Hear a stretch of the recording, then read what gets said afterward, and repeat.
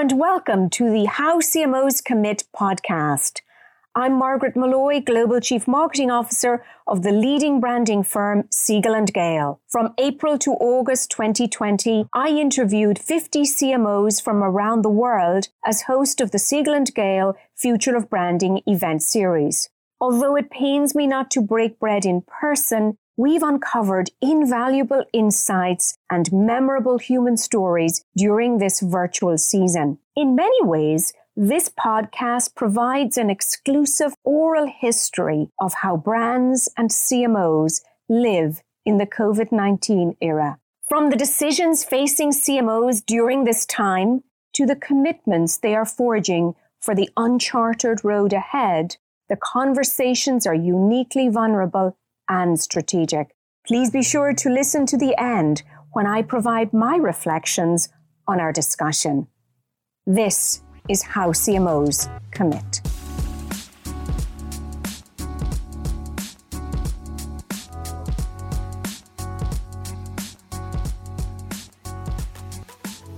Hello and welcome to Siegel & Gale Future of Branding Roundtable. Every fortnight, we meet 5 leading CMOs to explore how they are building their brands. I'm your host, Margaret Malloy, Global CMO of Siegel & Gale. Siegel & Gale is a preeminent brand strategy, design, and experience firm. Today marks the 10th and final episode of Season 1. Since COVID-19 hit, we have hosted 50 CMOs and over 1,000 guests across the world as audience members. This virtual series arose in our hearts.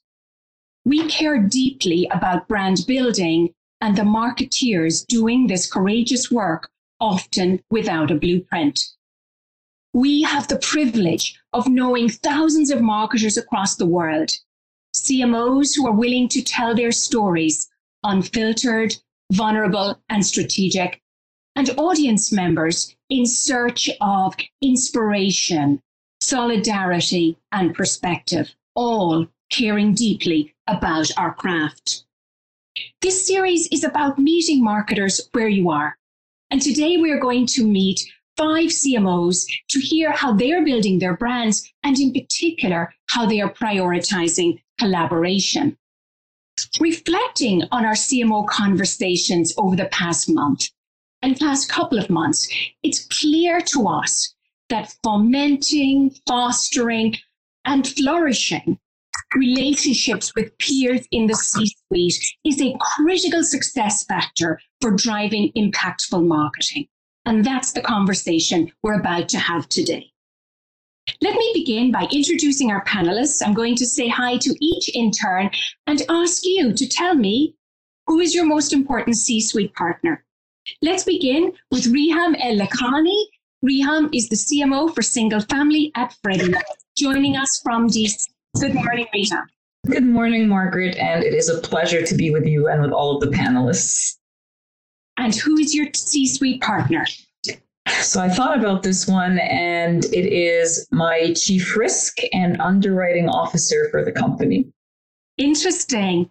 Next up, we're delighted to be joined by Miriam Banikaram. Miriam leads marketing at Nextdoor. And joining us, I think you're in Canada today, Miriam.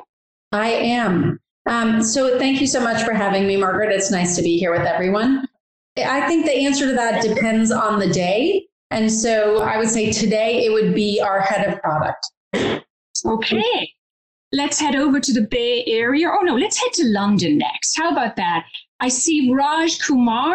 Raj leads reputation and brand for Aviva. Yes, hi. Thanks for having me, Margaret. And mine would be the Chief People Officer. Interesting. So now I'm keen to go to the Bay Area and hear from Martina Trucco, who leads corporate marketing and comms for Micron Technology. Good morning, Margaret. Hello from the Bay Area. And I would say it's hard to choose because I think they're all really important to us right now because this pandemic and this situation is creating a situation that's unprecedented across our business. But if I had to pick one, I'd say our Chief Operations Officer, who leads 2/3 of our workforce and all of our manufacturing and facilities operations, has been a really key partner to us. Okay, fascinating. And staying in the Bay Area, I see Shantar Patibaram from Coupa Software. Shantar, good morning. Hi, good morning, Margaret, and it's great to be here. Thank you for having me on the panel. The chief, I think, relationship now, I'll go back to, first principles in B2B marketing. It's more important for the CRO, the chief revenue officer, and the chief marketing officer to be fishing from the same boat in our B2B business. So that's what I would go with for now. Marvelous. Isn't it fascinating hearing the variation in partnerships? And I think we would all concur with Miriam's point. It depends on the day and all are important. So let's understand what each of you are dealing with in turn. Riham, I'm going to start with you. Freddie Mac, very mission-driven organization, and an organization that, in my mind, in many ways, through supporting lenders, makes the American dream of homeownership so much of a reality for people. Yet today, so many Americans are facing great financial hardship. Just love to know your reaction, what you've seen from your vantage point as it pertains to the Freddie Mac brand and the COVID-19 era. Yeah, and you're absolutely right, Margaret. We are a mission-driven organization. We support the American dream. We partner primarily with lenders, mortgage companies that offer these mortgages.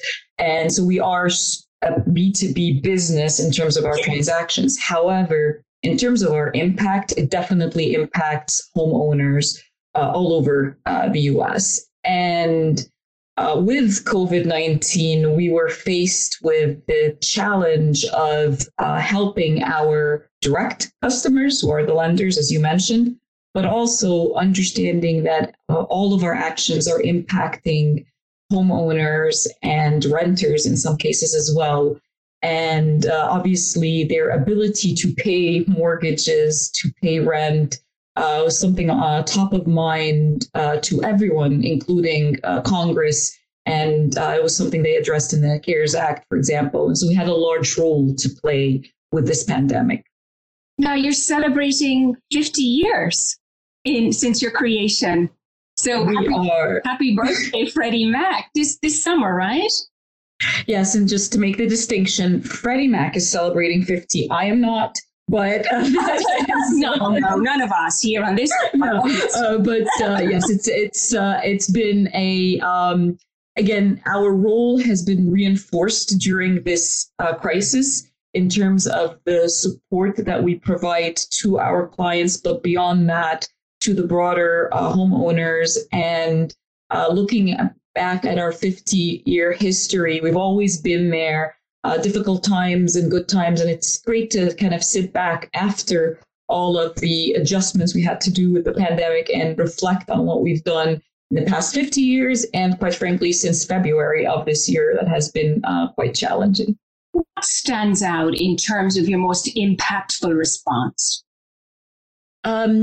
For this particular crisis, this pandemic, one of the things we had to do, as I mentioned with the CARES Act and other regulations, we had to communicate about how these regulations impact our direct customers, so the lenders, and it impacts the way they transact with us, some of the technical details on our policies. And that's something we do often. However, we really strive to be a brand that is viewed as a partner, not as a product or a policy shop, but rather as a partner to our clients. And so to be true to that brand, we set out to provide clear, simple, concise communications to our clients, but we didn't stop there. We also realized that our clients, who are banks and independent mortgage bankers, were struggling with providing information to homeowners and renters quickly. People were asking all kinds of questions. And while that is strictly not our role to do, it was true to our brand to help our clients, to be that partner to them. So we actually launched a campaign that focused on our direct clients, but also on homeowners and providing them with information. It's called Help Starts Here. Mm-hmm. And it really is about helping. Not about transacting, not about the product, but offering all kinds of resources and help to our direct clients as well as to homeowners. So talk to us about collaboration. and what's working, how you've achieved alignment internally within your organization for that or any of the other marketing programs. Yes, and I have a great relationship, and marketing has a great relationship with all of the C-suite, and they really, truly appreciate what we bring, both in terms of marketing and communications. However, as in many other heavily regulated industries, and ours is, there tends to be sometimes a healthy tension, I'll call it, with some of the control functions, and hence my choice to call out our Chief Risk and Underwriting Officer as a partner. We are heavily regulated, so anything we put out in terms of marketing, content, or communications is scrutinized, reviewed by compliance, legal, risk, and they have their cycles and times. But with the pandemic, it became clear to them that we needed to move quickly. And so we were able to establish a new way of working together where they're not, we don't create and then hand it to them. They were part of the creation process. They sat in on creation, on ideation, got involved very early on. And that helped us expedite that process. And quite frankly, built a really good relationship with these control functions that we often look at as, again, as I said, healthy tension there. Do you see that practice continuing? I absolutely do. I think they've gained such a level of understanding of why it's important to be quick to market with communications. But also, I think there's almost a human element to this of empathy, because in a way, we all became clients, meaning everyone had a thirst for information. From our employers, from our landlords, from our grocery stores. And so those in the control functions, our colleagues, realized that just as they were in such a hurry and a need to understand what's going on in their lives, so are our clients. And that empathy, we talk about it. We try to bring the voice of the customer to everything we do. But when you walk in their shoes, which is what happened, and this pandemic made that very clear to everyone, I think that's something that will last, and that empathy is now something that's going to be day to day how they think about their work as well. Marvelous. Well, thank you for that, Reham. Let's now go from home ownership and that dream to neighborhoods. And as I introduced earlier, thrilled to have Miriam Banikaram leading marketing at Nextdoor. So Miriam, I'm an avid user of your platform. And, in many ways, Nextdoor to me is like finding trust sources among my neighbors and small businesses.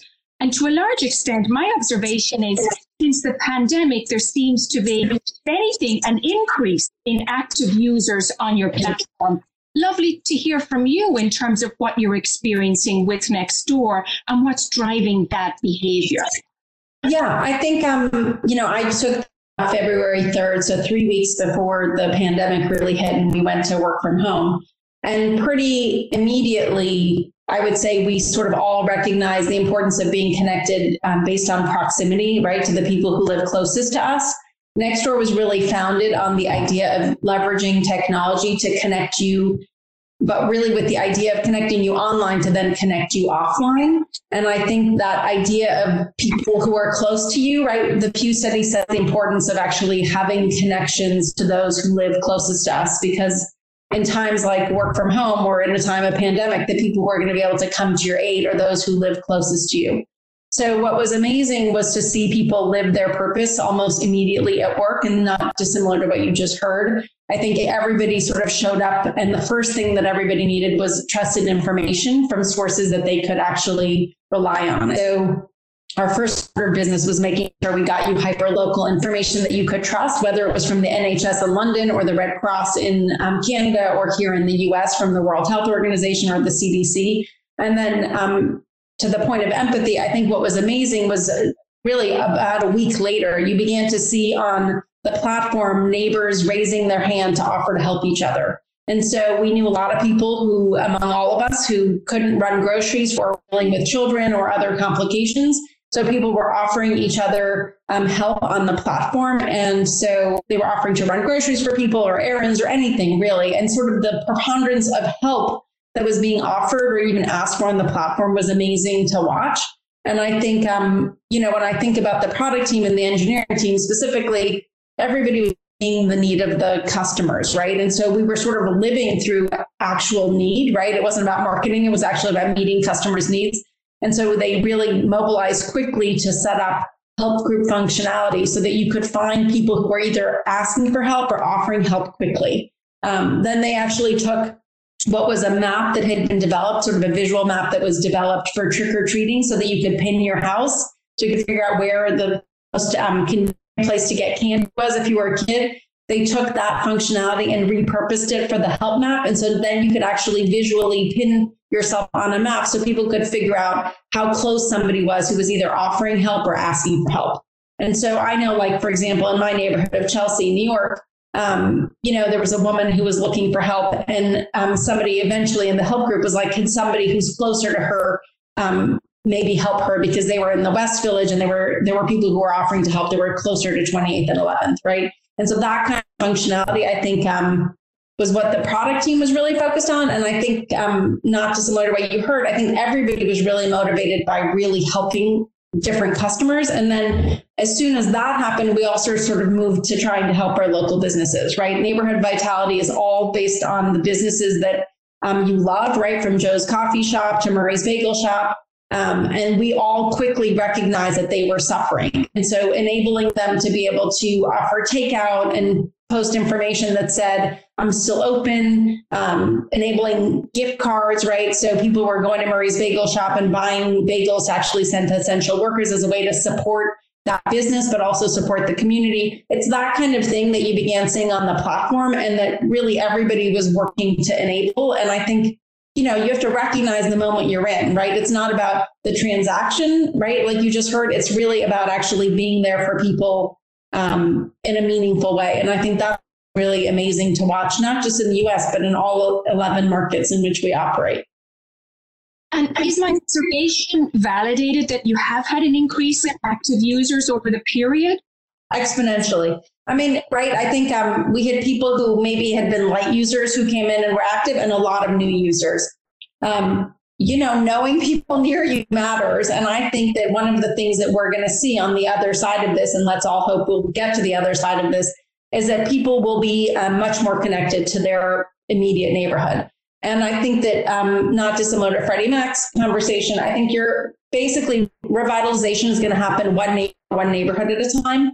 And I think people are going to be very hyper-focused on what they are experiencing sort of real time, right? As New Yorkers, we're always running. One of the things I began noticing on the platform was people started posting pictures of, tulips or like nature, right? Which you almost never notice in New York because you're always running to the subway or running to a taxi. I think we're beginning to recognize that caring about what's closest to us and taking care of each other, whether that's the local business or, the big box store that also, by the way, needs to survive, or your actual physical neighbors, is something that really is going to be our pathway forward. And honestly, if there's a silver lining, I would say that would be it, that everybody wanted to help each other and find a pathway forward.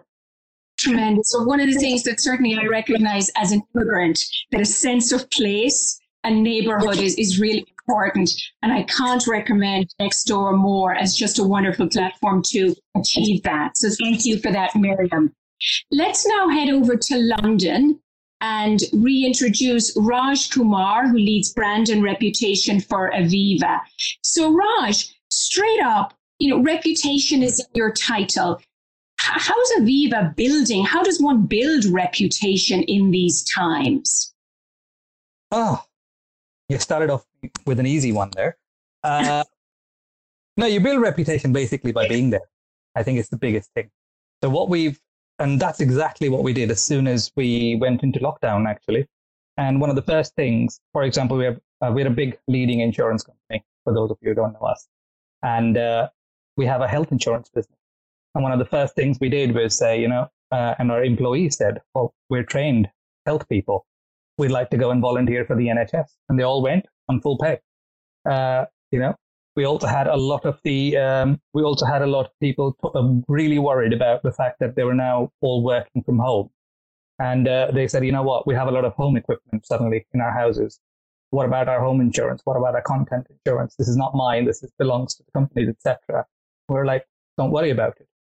So it was really relevant actions that we take for our people and our customers that really builds that reputation. You have to be there when it really matters.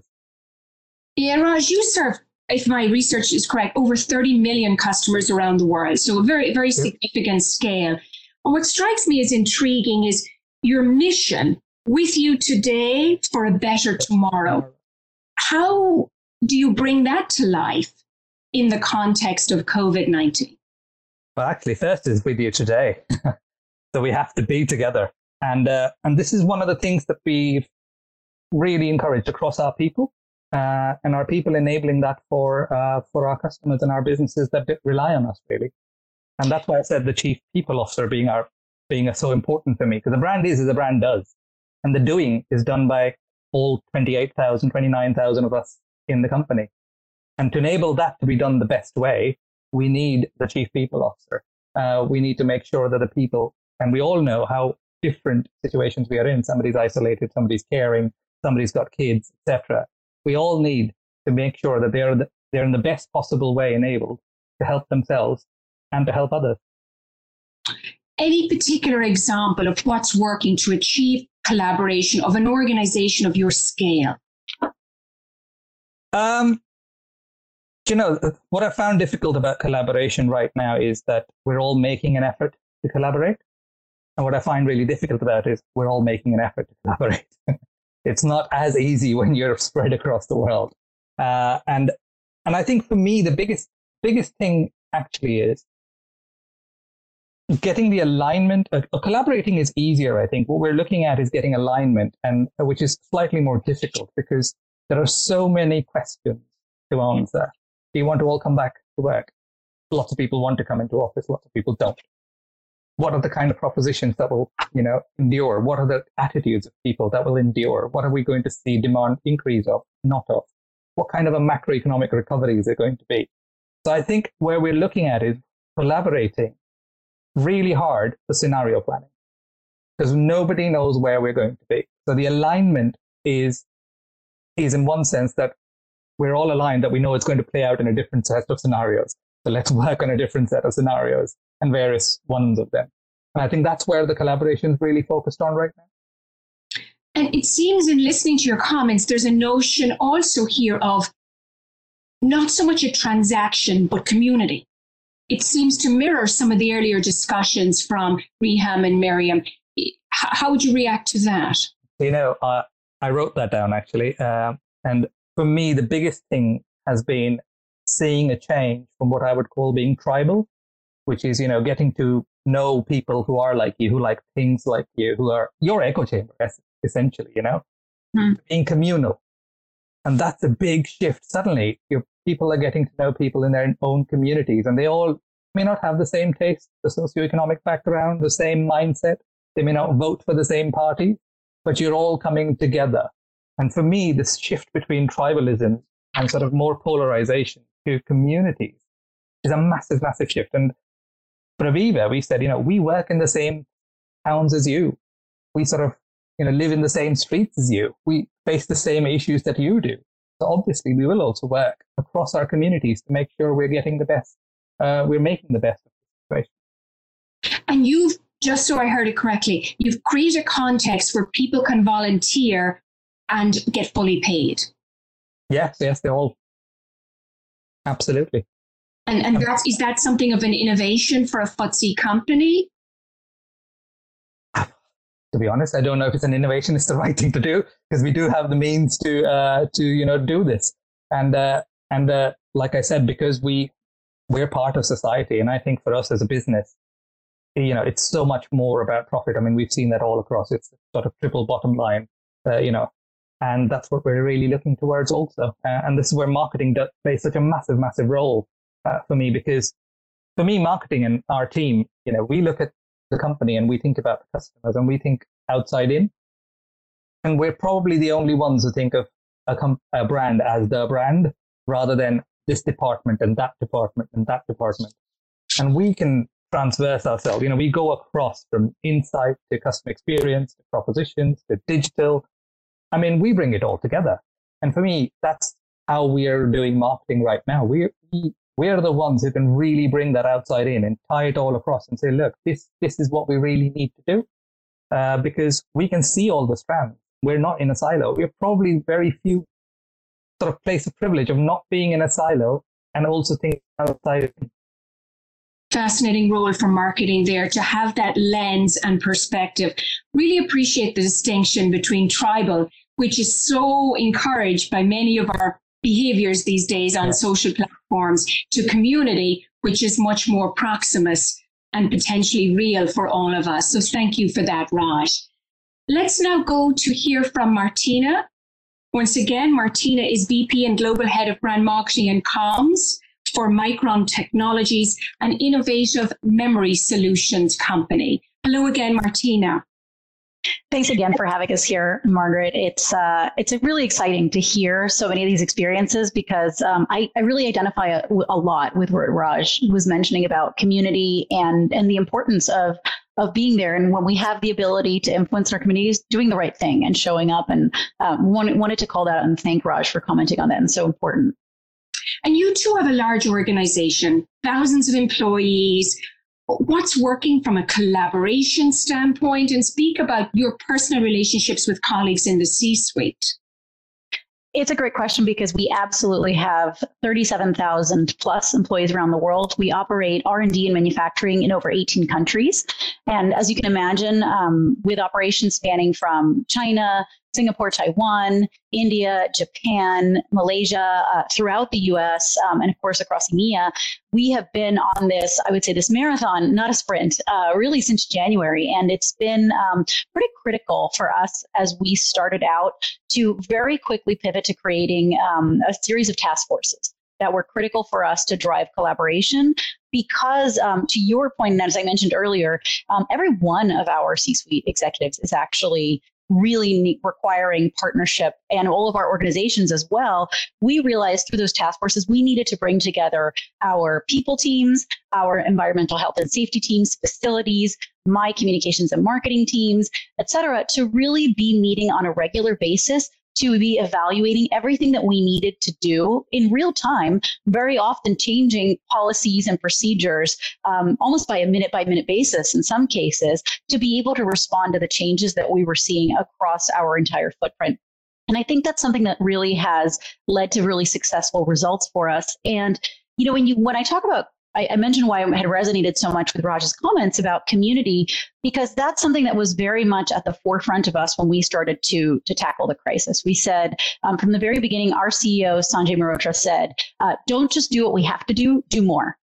Micron needs to lead, and we need to do that for our team members, for our customers and our partners, and for the communities that we are a part of. And I think that's really been a critical watchword for us. And one of the things I'm most proud of is that when I look at everything that we have done, we looked at everything that we had the ability to influence, and we did more, and we really showed up with commitment. So when I look at that, it's everything from making special assistance payments to over 60% of our team members around the world to help them get through these difficult times. We provided, over 300,000 pieces of personal protective equipment, donations to make sanitizer. We made our facilities available to local officials if they needed them for emergency use.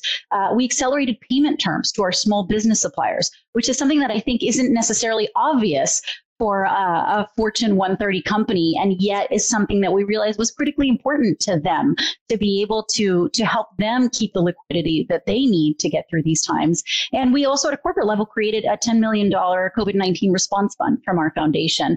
And that's really something that I think when I look at that, I see what we've built on top of that. And what our team members have done is really respond to that in kind and put themselves as well into that giving place. And so I've seen kind of an incredible set of stories that our team members have really been sharing with us. And we decided from a brand perspective to tell those stories externally. So I can tell you a little bit more about that. It's interesting. It seems like that rallying call from the CEO provided the clarity and the permission for people to go that little bit further. Is it also accurate to say that you had something of a paid volunteer program as well? Absolutely. Absolutely, we do. And in fact, it's been something that is very much part of Micron's culture from our founding, over 42 years ago. So we're 42 years young, I suppose, in the innovation ecosystem, and maybe a little bit of an outlier in the Bay Area, because in fact, while I'm in San Jose, our headquarters is in Boise, Idaho. And that really orientation to goodness and our giving programs is something that has been part of Micron's ethos. We provide the opportunity for team members to take paid time, even beyond this crisis, to be able to do volunteering, give back. And we also have a very robust matching giving campaign where our team members donate either their time or their resources, and we match in kind. And actually this year we passed, just recently we announced we had a $10 million milestone that we passed this year of all of our employee giving, as well as our matching on top of that. And that's in addition to all of our corporate giving that we have done. So you can really see how our team members have rallied together behind this.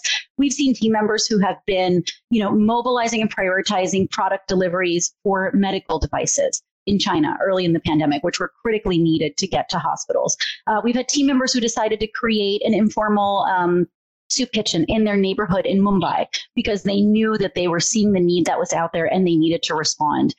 We've seen team members who have, really even just continued to their commitment that they already had to organizations like Meals on Wheels in our hometown of Boise. And all of that is something that really comes through from that rally cry, as you mentioned, to say, do more, do everything that we can, and find the places that we can have an influence.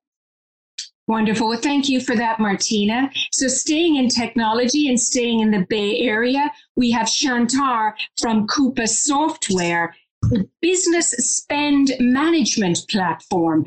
Fascinating technology at an interesting time. I imagine your economic buyer may well be the CFO. Who's thinking about risk mitigation, cash preservation, etc. What are you seeing right now, and where is your emphasis?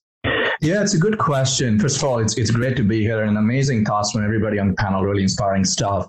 For those of us who don't know Coupa, as Margaret said, that what Salesforce.com does to sales on the CRM side is what we on the other side of the house we do to spend, a business spend management platform. $20 billion manage more than $20 million worth company. We manage more than $1.7 trillion worth of spend. But what's interesting for us in today is you talking about the change, going back to the CFO, is that what we've seen is that the CFO is the economic buyer, just not for Coupa, for every company. So, if you look at the Maslow's hierarchy for a CFO right now, is sitting right on top of them. On top of it is, risk mitigation and capital preservation. And below that is even revenue. Revenue obviously is on top all the time, but it's more difficult to control the revenue in today's time than capital and risk. So that's where, the CFO in many times becoming the CFO officer, where they're looking at, is every technology essential? Just like every business is essential, we're looking at it from that perspective. That's been their mindset of that. Is every technology essential, and why should I buy it?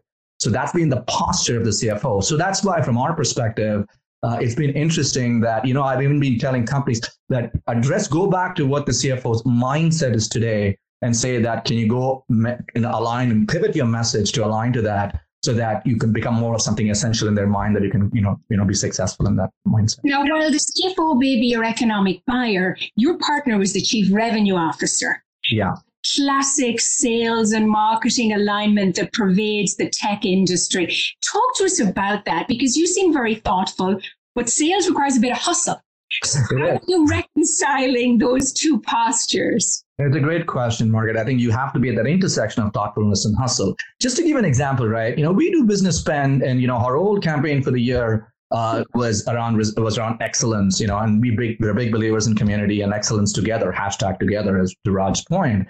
However, it'll be tone deaf after March 5th to be speaking about excellence in industries that are going through different sorts of challenges.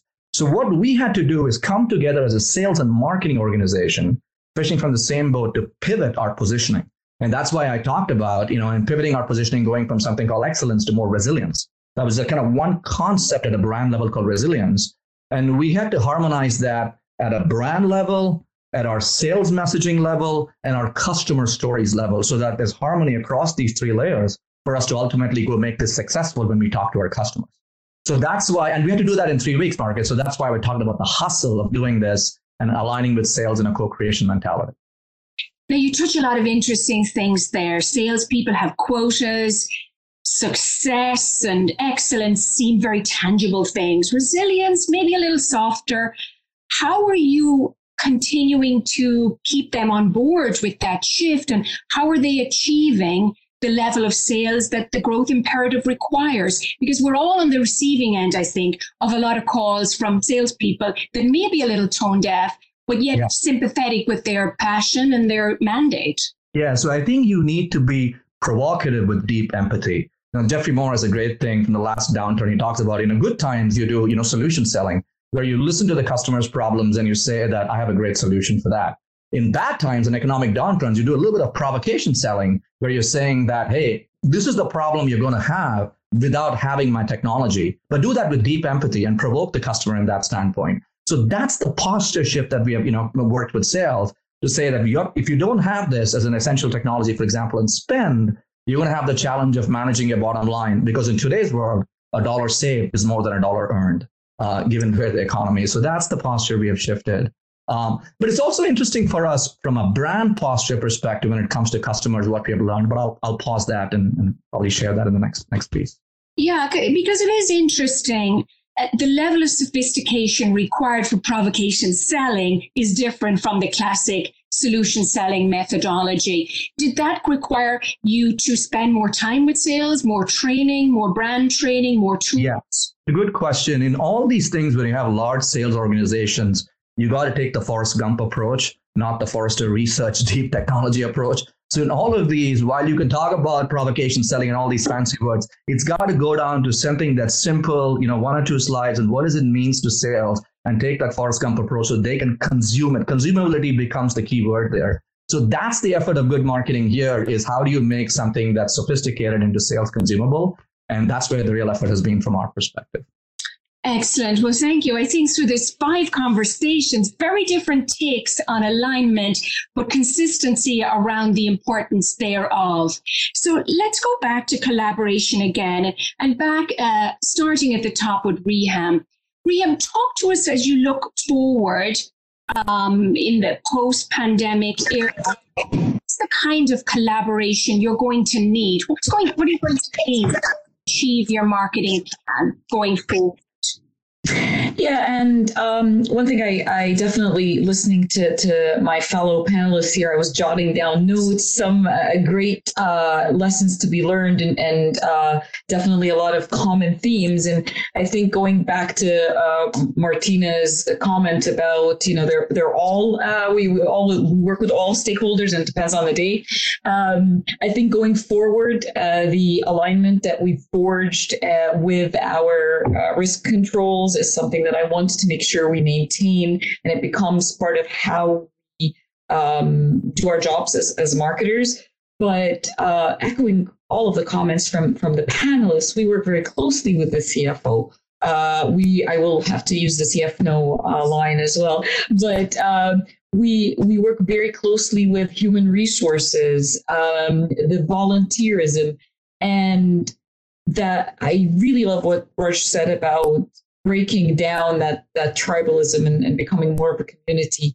That's happened also within the organization. And so leveraging that and making sure it's not something that as we emerge from this crisis, we forget and we go back to our ways, not just as a citizen of the world, and in our neighborhoods, but in how we do our business and how we work with our colleagues. And that is something that I hope we will sustain. I plan on doing my part in doing that, but I also will look to my colleagues to further that collaboration and carry forward as a community. I really do love that term, Raj. And what's your commitment to that? Just to be very pointed. Personally. Yeah, and our personal commitment as marketers, we still have that role of ensuring that we are the voice of our clients, that empathy and thinking client first is not lost, and that despite all of our various disciplines that we talked about in terms of what our businesses do, at the end of the day, in my view, marketing and communications is about that human interaction. And the more as marketers and communicators, we can ensure that that human element is visible and present to all of our partners internally, the better off we will be in our job, and our companies will be in a better spot. So it's always my commitment that that human element, even beyond the COVID, even beyond the crisis, we don't lose touch with that. Okay, so Miriam, same question for you. You know, high growth company, lots of emphasis on partnerships and product and much more besides. What's the kind of collaboration you need going forward, and what's your commitment in terms of the marketing organization to achieving that? Well, I mean, you know, we're still a startup, right? So it's different than when I was in, we had 100,000 employees. So it's kind of a different equation. I mean, I guess what I would say to you is at a startup in particular, it's all about collaboration, right? You're like all in it together, trying to move quickly while also being strategic. And so I think, you know, work from home has brought a new dimension to the experience. And I think we're all going to learn what that's like. I mean, in terms of collaboration, you know, I always thought of marketing as just being a general manager, right? You have to be focused on the business and be focused on revenue and sort of the engine. And so if you think through that lens, you're collaborating with everyone, because in the end, you have to be a good problem solver. And I think that's probably true in my career, but I would say in a startup, that's even more the case, right? Because you're constantly solving a different problem. And so that requires collaboration at all levels, right? Because different things show up at different times. And I think being able to pull back from the weeds and figuring out, I say to people all the time, every problem has 6 different ways you can solve it. So if you can think collaboratively and bringing the right people to the table to figure out how to get to the solution, that's sort of always been the name of the game. And so you just, as a CMO, you do that from this seat. But frankly, I would say every executive does that from their seat. So that recognition that you're in it together and that you're a team, as an executive team, but really as a company. I think that's really what collaboration is about. And I think, you know, work from home has, I think one of my favorite things about work from home is that it's forced everybody to be much more authentic than they might have been before. Because now, you know, yes, you can have Zoom backgrounds and whatnot to show your brand. But the truth is, on most of the calls I'm on, somebody's kid cries, somebody's dog shows up, you know, the doorbell rings. You get to see what's behind them. I noticed actually one of our panelists had an amazing piece of art. You get to see what people are really like in an unvarnished way. Frankly, I think that allows for much better collaboration because you get to see the good, bad, you know, the complicated, which is a life we all always manage, but didn't always put on display. And I think that brings the empathy to the table, right? And so that I think that's going to allow for better relationships moving forward. And your commitment personally in that regard? I think honestly, so, you know, you joked about, I think somebody's company being 50 years old and them not being 50 years old. You know, I think I celebrated 50 a year or two ago. And I would say my commitment in just giving back, right? So, I mean, yes, I'm in this job and I would love this to work in terms of the company. But for me, I spent a lot of my time thinking about how I'm bringing other people on the team along. My commitment is in passing it along, right? It's not about the next run. It's about making sure that people are coached to achieve the thing they want as part of the journey. I think that collaboration means that you have stronger teams. And in the end, that's the legacy you're going to leave, right? So I think my commitment is about that at this point, right? It's about sort of being on that journey with your team and not doing it otherwise. Wonderful. Thank you for that, Miriam. Raj, same for yourself. Large company, global scale, significant investor commitments, of course, inherent in your business. So what are you going to need from a collaboration to achieve those goals? And the same notion of commitment. What's your commitment to getting there? I think my commitment is for growth, really. It's a time where I personally am sort of, you know, as a marketing person, I feel I'm always optimistic. I have a sort of expansionist mindset, a growth mindset, really. I mean, you don't get into marketing to shrink anything, right? That's the CFO's job. No, I joke. You get into marketing because you want to grow, because you want people to know about your company, the great things that you do, etc. And for me, there is no better time than to think about it, this than now, when even people feel that when you're hunkering down, or the fact that, there's so much doom and gloom, it is that optimism. And again, I feel marketing people bring the optimism, and I definitely am a sort of eternal optimist, honest. So my commitment is for that growth, but also to make sure that this thinking is something that you can bring in a relevant way and form to the CXO community, really.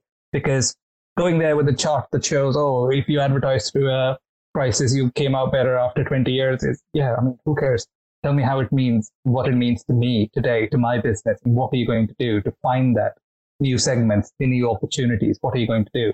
And I think that relevance along with the commitment is what matters.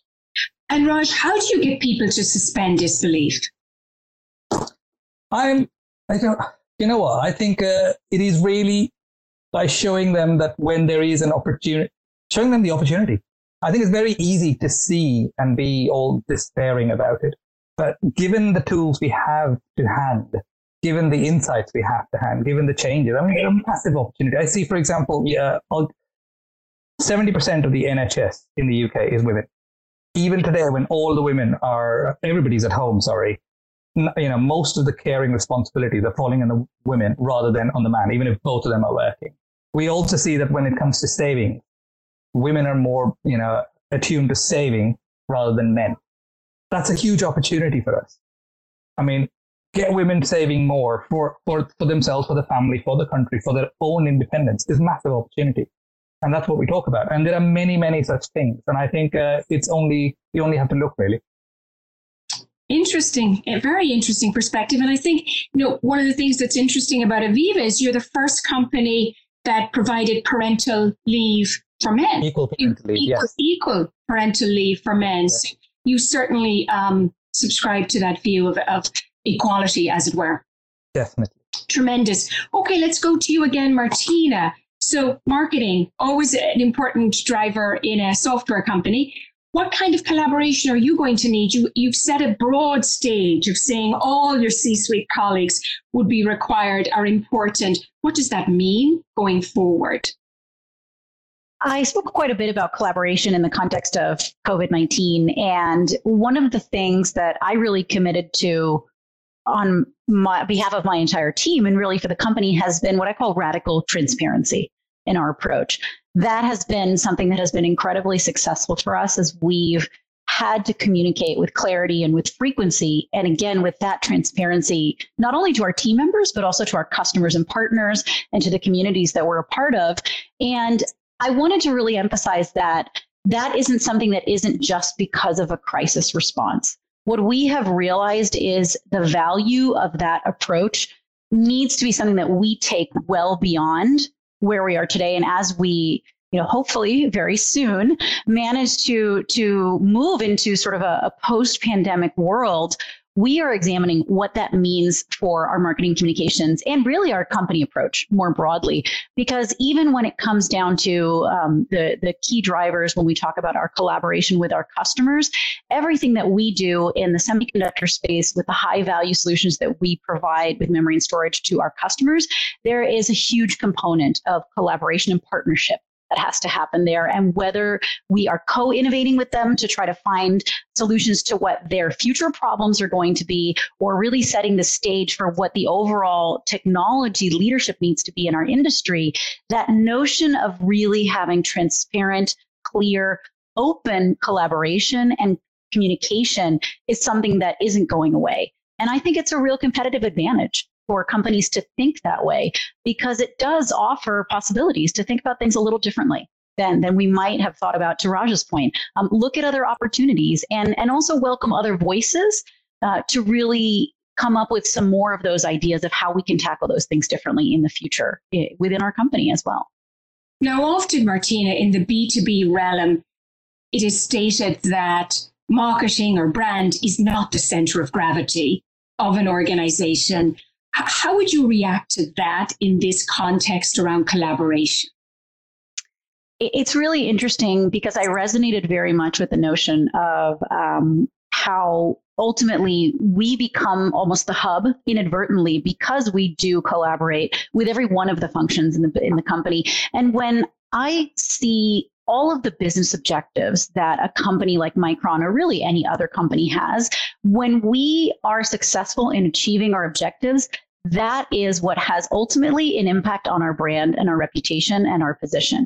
And so from our perspective, what's really been critical is, even though Micron, as I said, is 42 years young in the innovation space, when we look at our marketing communications muscle, it's pretty new in our company. It's something that as we have evolved from seeing ourselves as a supplier to a strategic partner to our customers, we've also needed to evolve how we understand and view that role of marketing communications as being a strategic driver for success.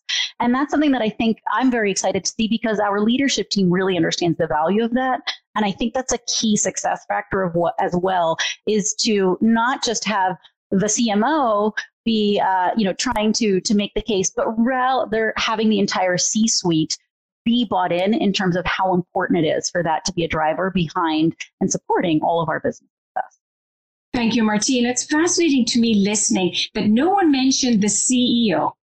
So maybe that's implicit, ostensibly as your number one partner, but I think that's an interesting, simply an interesting observation. Well, I would mention, Margaret, that I had mentioned that Sanjay, our CEO, had actually been the real driver behind all of our approach to all of this. I mean, he was the one that said to us from the very beginning, do more, always show up more. And I want to point that out because you are absolutely right. The tone comes from the top, and then it's up to all of us as leaders to take that and make sure we bring it to life in everything that we do. And having that strong leadership is, again, something that, you can't overstate how valuable it is when the CEO takes a very clear position about what the company needs to do to be successful.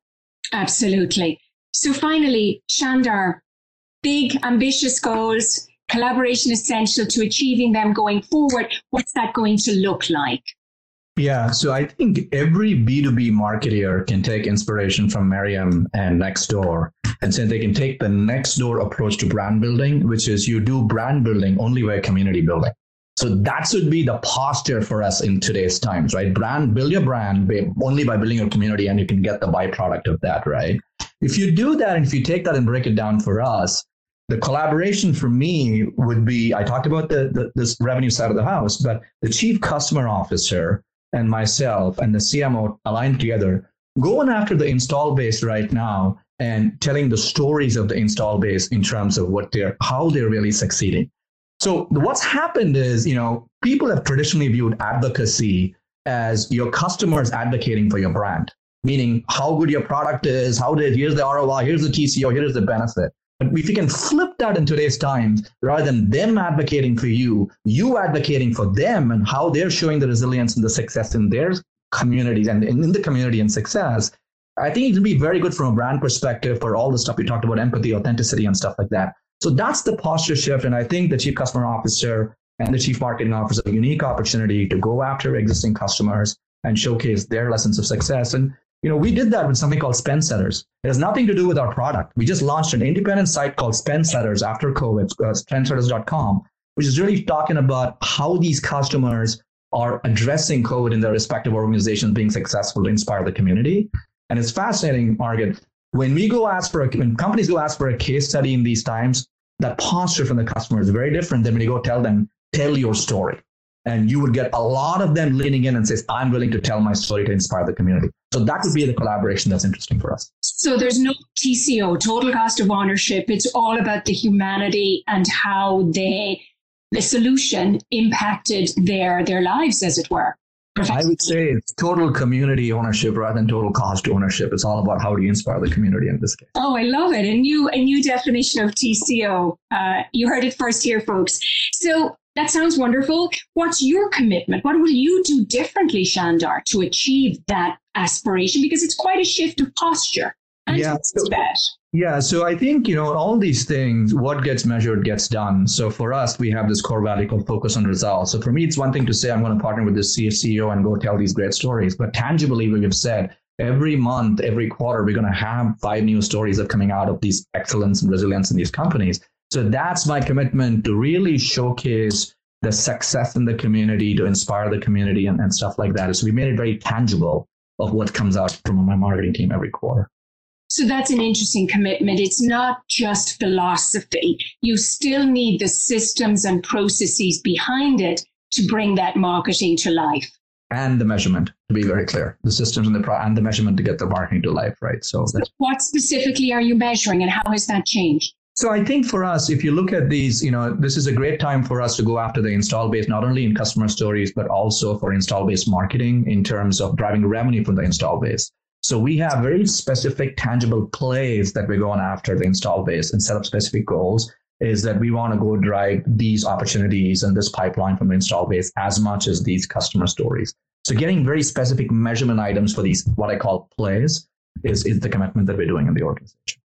Yes, indeed. Well, thank you for that. Really interesting to hear how you can at once speak about resilience and still tie it to revenue. Yep. Tremendous. So in thanking all of you, our panelists, as ever, I'd like to offer my reflections on our conversation and indeed this series. The way brands and leaders respond to this crisis is a defining moment that will be remembered for decades. Several hypotheses come to me as I consider how you as CMOs are setting the conditions for success for your organizations and your brand. And I invite everyone in the audience to tweet your takeaways also using #FutureOfBranding. Here are my immediate, for now, hypotheses. 1, how a brand responds to this crisis is a function of the culture pre-pandemic. 2, brand purpose is a powerful organizing principle to mobilize and unite people. 3, leadership is about connecting people to purpose. Management is about defining the systems and aligning the business model. Remarkable CMOs do both. Without collaboration, we have neither. Hypothesis 4. Marketing leadership is a contact sport. The CMOs and their teams who cultivate a direct understanding of their customers, their colleagues, and the community are not just surviving in this crisis, they're building their brands as well. Hypothesis 5. Brands that realize how to be essential will earn reputation and build relevance that will serve them post-pandemic. And a final hypothesis, inspired by the wisdom and strategic insight here today. Organizations with empowered CMOs at the boardroom table have the best chance of doing well and having a successful reset post-pandemic. The beating heart of this series is really our strategic conversations. So thank you. Thank you, Miriam. Thank you, Riham, Raj, Shandar.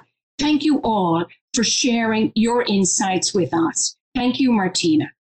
To our audience, know that, and I should say this to the CMOs as well, know that we'll be keeping an eye on you and keeping track of your commitments and your progress as you live out these commitments shared today. To our audience, thank you very much since April for your participation, your feedback, and your encouragement. Meanwhile, in large part, we recognize that this series since April is something of an oral history of how brands and CMOs are living in the pandemic era. So recognizing that, soon we will release these 10 episodes as a podcast series. Similarly, we look forward to returning with season 2 very soon. So please keep an eye on for all updates, social media in particular, LinkedIn and Twitter. Follow Siegel & Gale and Margaret Malloy for all updates. On a very personal note, I am very grateful and proud of my collaborators in this series. Big thank you to our producers and our production team, led by Alison Carrion and Ashley Noonan. Assistant producers, Mick Smith, Kasha Kraftcheck, Kevin Loftus, and Patrick Goff. Researcher, Ellen Harkin. Graphic design, Issam Karatis, and blog editor, Daniel Alonso. And all of our colleagues at Siegel & Gale, thank you. On behalf of everyone at Siegel & Gale, know that we are committed to sustaining the joy and the value of brand building that connects this community. Please don't hesitate to call on us when we can help you with your brand challenges. I'm Margaret Malloy, CMO Siegel & Gale, thanking you. Thank you for joining How CMOs Commit. You've heard the strategic insights and professional commitments of top brand builders from around the world. I hope you also enjoyed my reflections on how this conversation is relevant to all marketers. Subscribe to our podcast on Apple Podcast or your favorite podcast app.